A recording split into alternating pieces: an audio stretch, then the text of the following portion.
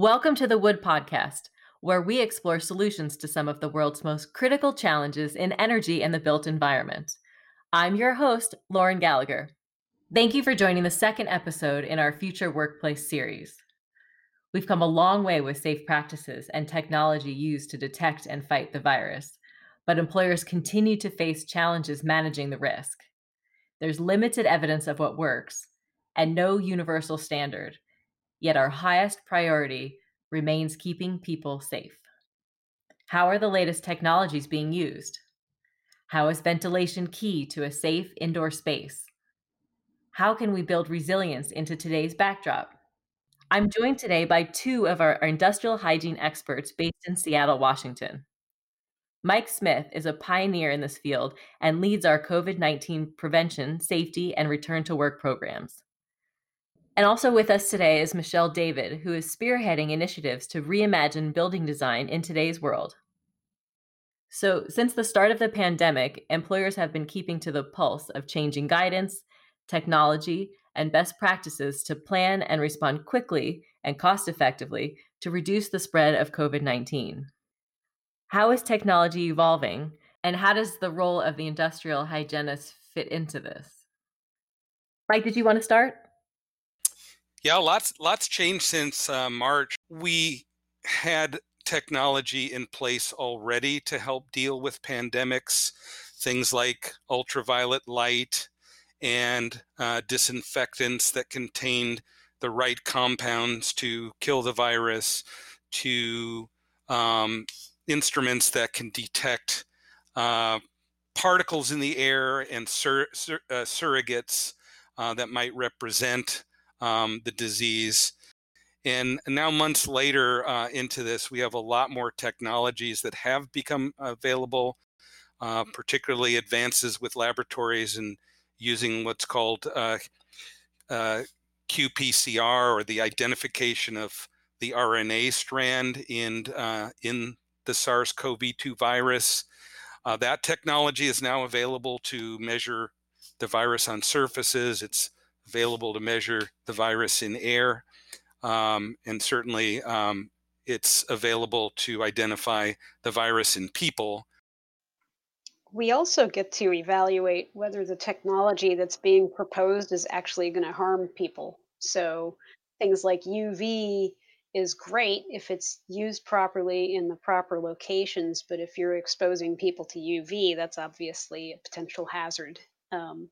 Likewise, the chemicals that are used for treating surfaces, some of which are being designed to have long term residual effects once they're applied, can also be really harmful, especially if they're not used properly. Much of the concern that our clients have had haven't really been calling us up and saying we need you to come out and measure things.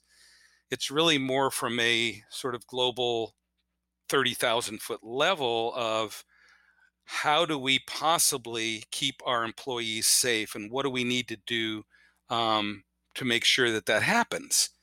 And a lot of those solutions don't really involve testing or technology. It really involves finding out what best practices are out there and using them. Yeah, I mean, getting the technology to the people that need it is always hard, and getting policies written to allow that sort of thing to even happen in the first place is also hard. So you're struggling with supply and demand and validating whatever method you decide to use. It's complicated. Diving deeper into this complicated task, how do employers decide what practices and technologies to use? We certainly are getting a lot of questions from clients about those issues. And while we're not doing a lot of actual testing, we are giving a lot of recommendations and advice about that testing. Any kind of testing should have a good hypothesis behind it. Now we have all these technologies, they're being developed, but we don't have good standards. So, you find one viral particle in the air floating around, and you capture it and you get it analyzed. And yes, by PCR, you identify that it indeed is SARS-CoV-2, the virus that causes COVID-19. But do we know whether or not that one viral particle is going to cause disease? And the answer is no. We really don't know what the threshold is for the amount of viral particles that causes disease. Yes, the technology is there. It's being developed on a daily basis, but we're not really at the point where that particular testing method really gets us the kind of results where we can definitively say, yeah, it's there, and yes, it's going to cause you harm. And that kind of goes back to the industrial hygiene concept of finding a source, a pathway, and determining whether or not there's an exposure. You can't have an exposure if there's no source and no pathway. But we don't know what how many viral particles it requires to get sick from this, and we don't know what the most effective exposure routes are, other than respiratory seems to be a big part of that. So it goes back to those standards, which we don't have any of, right? If you don't have a standard, then why do the test in the first place? Unless you simply want to answer the question, are there viral particles in the air, period.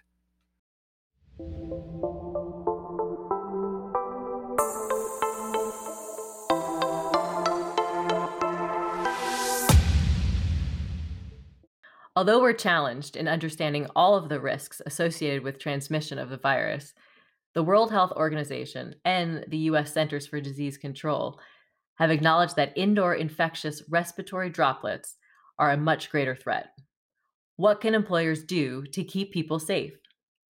So first and foremost, the employer's got to have a good program and not lose sight of prevention, keeping that any kind of virus or any kind of disease mechanism from even getting into the workplace and exposing other people. Having said that, you're not going to always be able to know when people are sick in the future.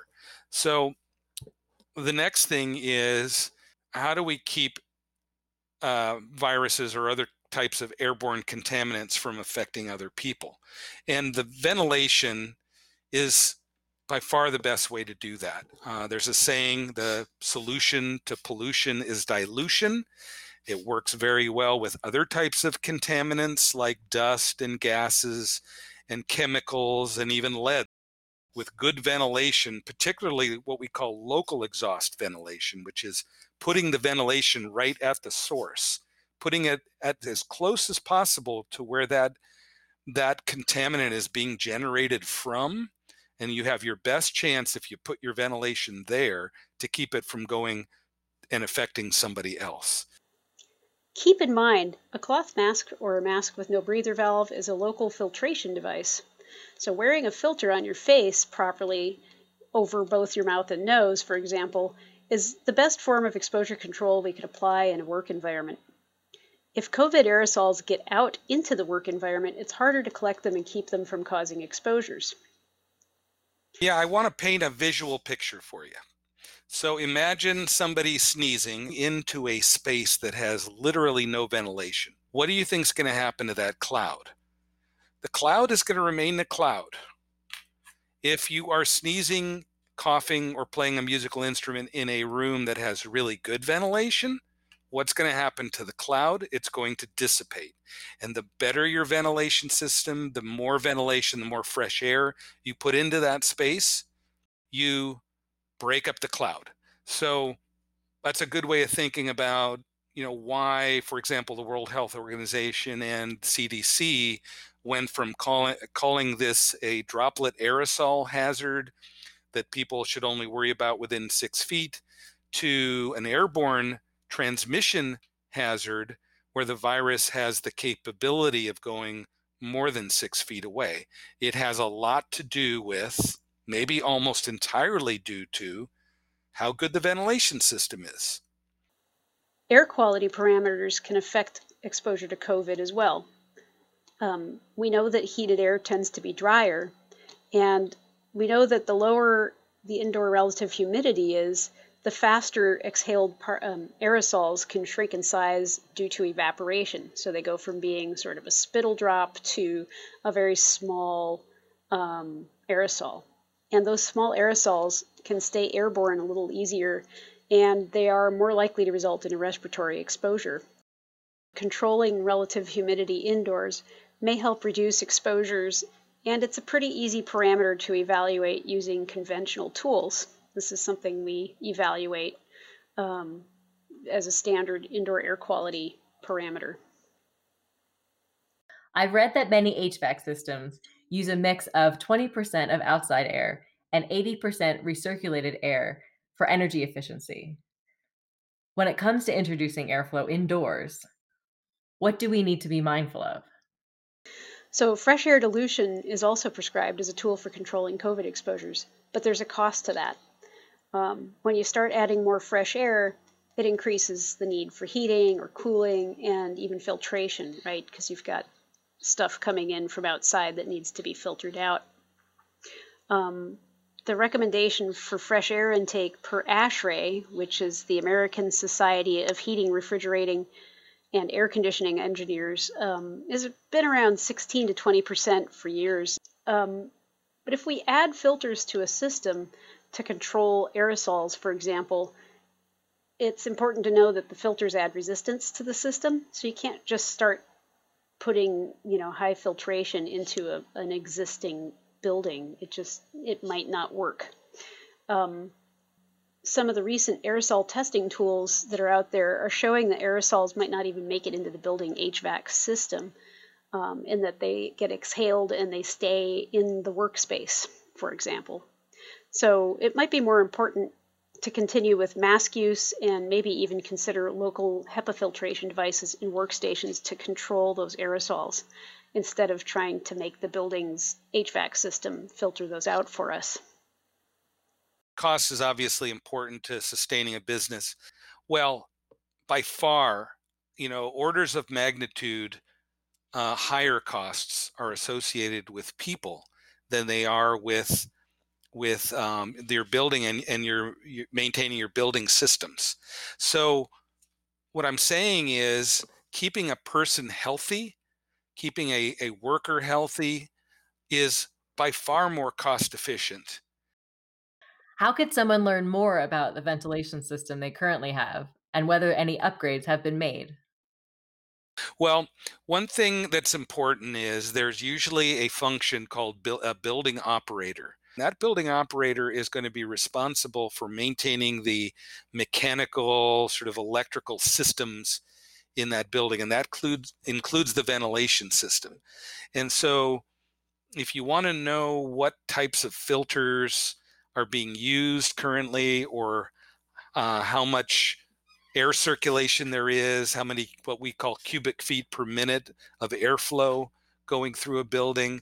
The building operator should know that. And quite often industrial hygienists work hand in hand with building operators and make suggestions about how to make improvements to those systems, like what we've been talking about in the podcast so far. So one thing you can do is ask your building manager or operator what kind of filter ratings they have on their HVAC systems. It's also important to ask if they're doing regular maintenance and whether or not they're doing any kind of air quality testing. We need to look at what building areas share recycled air. Some buildings partition office spaces, or might have shared air from floor to floor. It just depends on the facility. One of the things that you might hear a lot about is HEPA filters, which are high efficiency particulate air filters, and they are one of the best filters that we can buy, but they're not perfect and they don't collect every tiny COVID aerosol.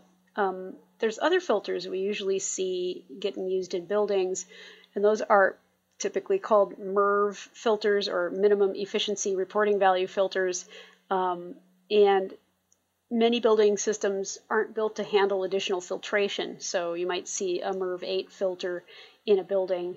Recent studies by Safe Traces suggest that there's not much of a difference between a MERV 8 and a MERV 13 filter. They also found that MERV 16 and HEPA filters perform pretty similarly. When it comes to ventilation, any other important considerations? Directional airflow is important for controlling exposures too. So a typical office space especially older buildings, they tend to use lateral air movement. So they blow the air across the ceiling, and then it comes down the walls, and then it runs across the floor, and it gets sucked back up into the ceiling and into the system and filtered. But being downwind of a sick person is clearly going to be an exposure hazard in a pandemic. So using barriers around workers is one of the things that's been proposed for protecting workers from COVID exposures, but it can really affect how well ventilation systems operate in a building. As soon as you start blocking that airflow that's normally designed into the building, it can affect air quality and of course, costs and worker exposures. Industrial hygienists as well as mechanical engineers, some are well suited to look at a building or a part of a building and give some solid recommendations about whether or not it's adequate the way it is, or whether or not you can make cost-effective changes to that building to make it safer. So it doesn't have to be daunting. I wouldn't think of it that way. I would think of it more in the light of, as an employer, of how am I going to maintain my business and be successful, knowing that my people are the most important factor in all of this.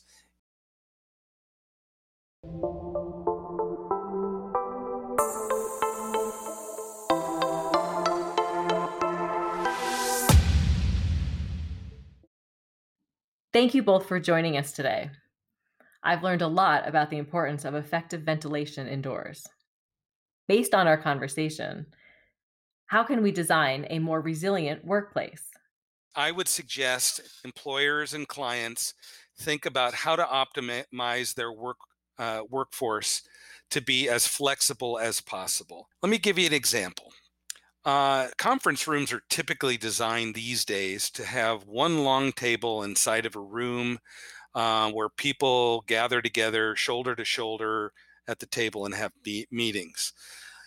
A flexible idea would be design the room in such a way where you have smaller tables that interconnect into one larger table. So you have the option of having a conference with people close together, or you can separate those tables into different parts of the rooms and maintain physical distance more than 6 feet while still having people in the room and having your telecom devices facilitate the meeting.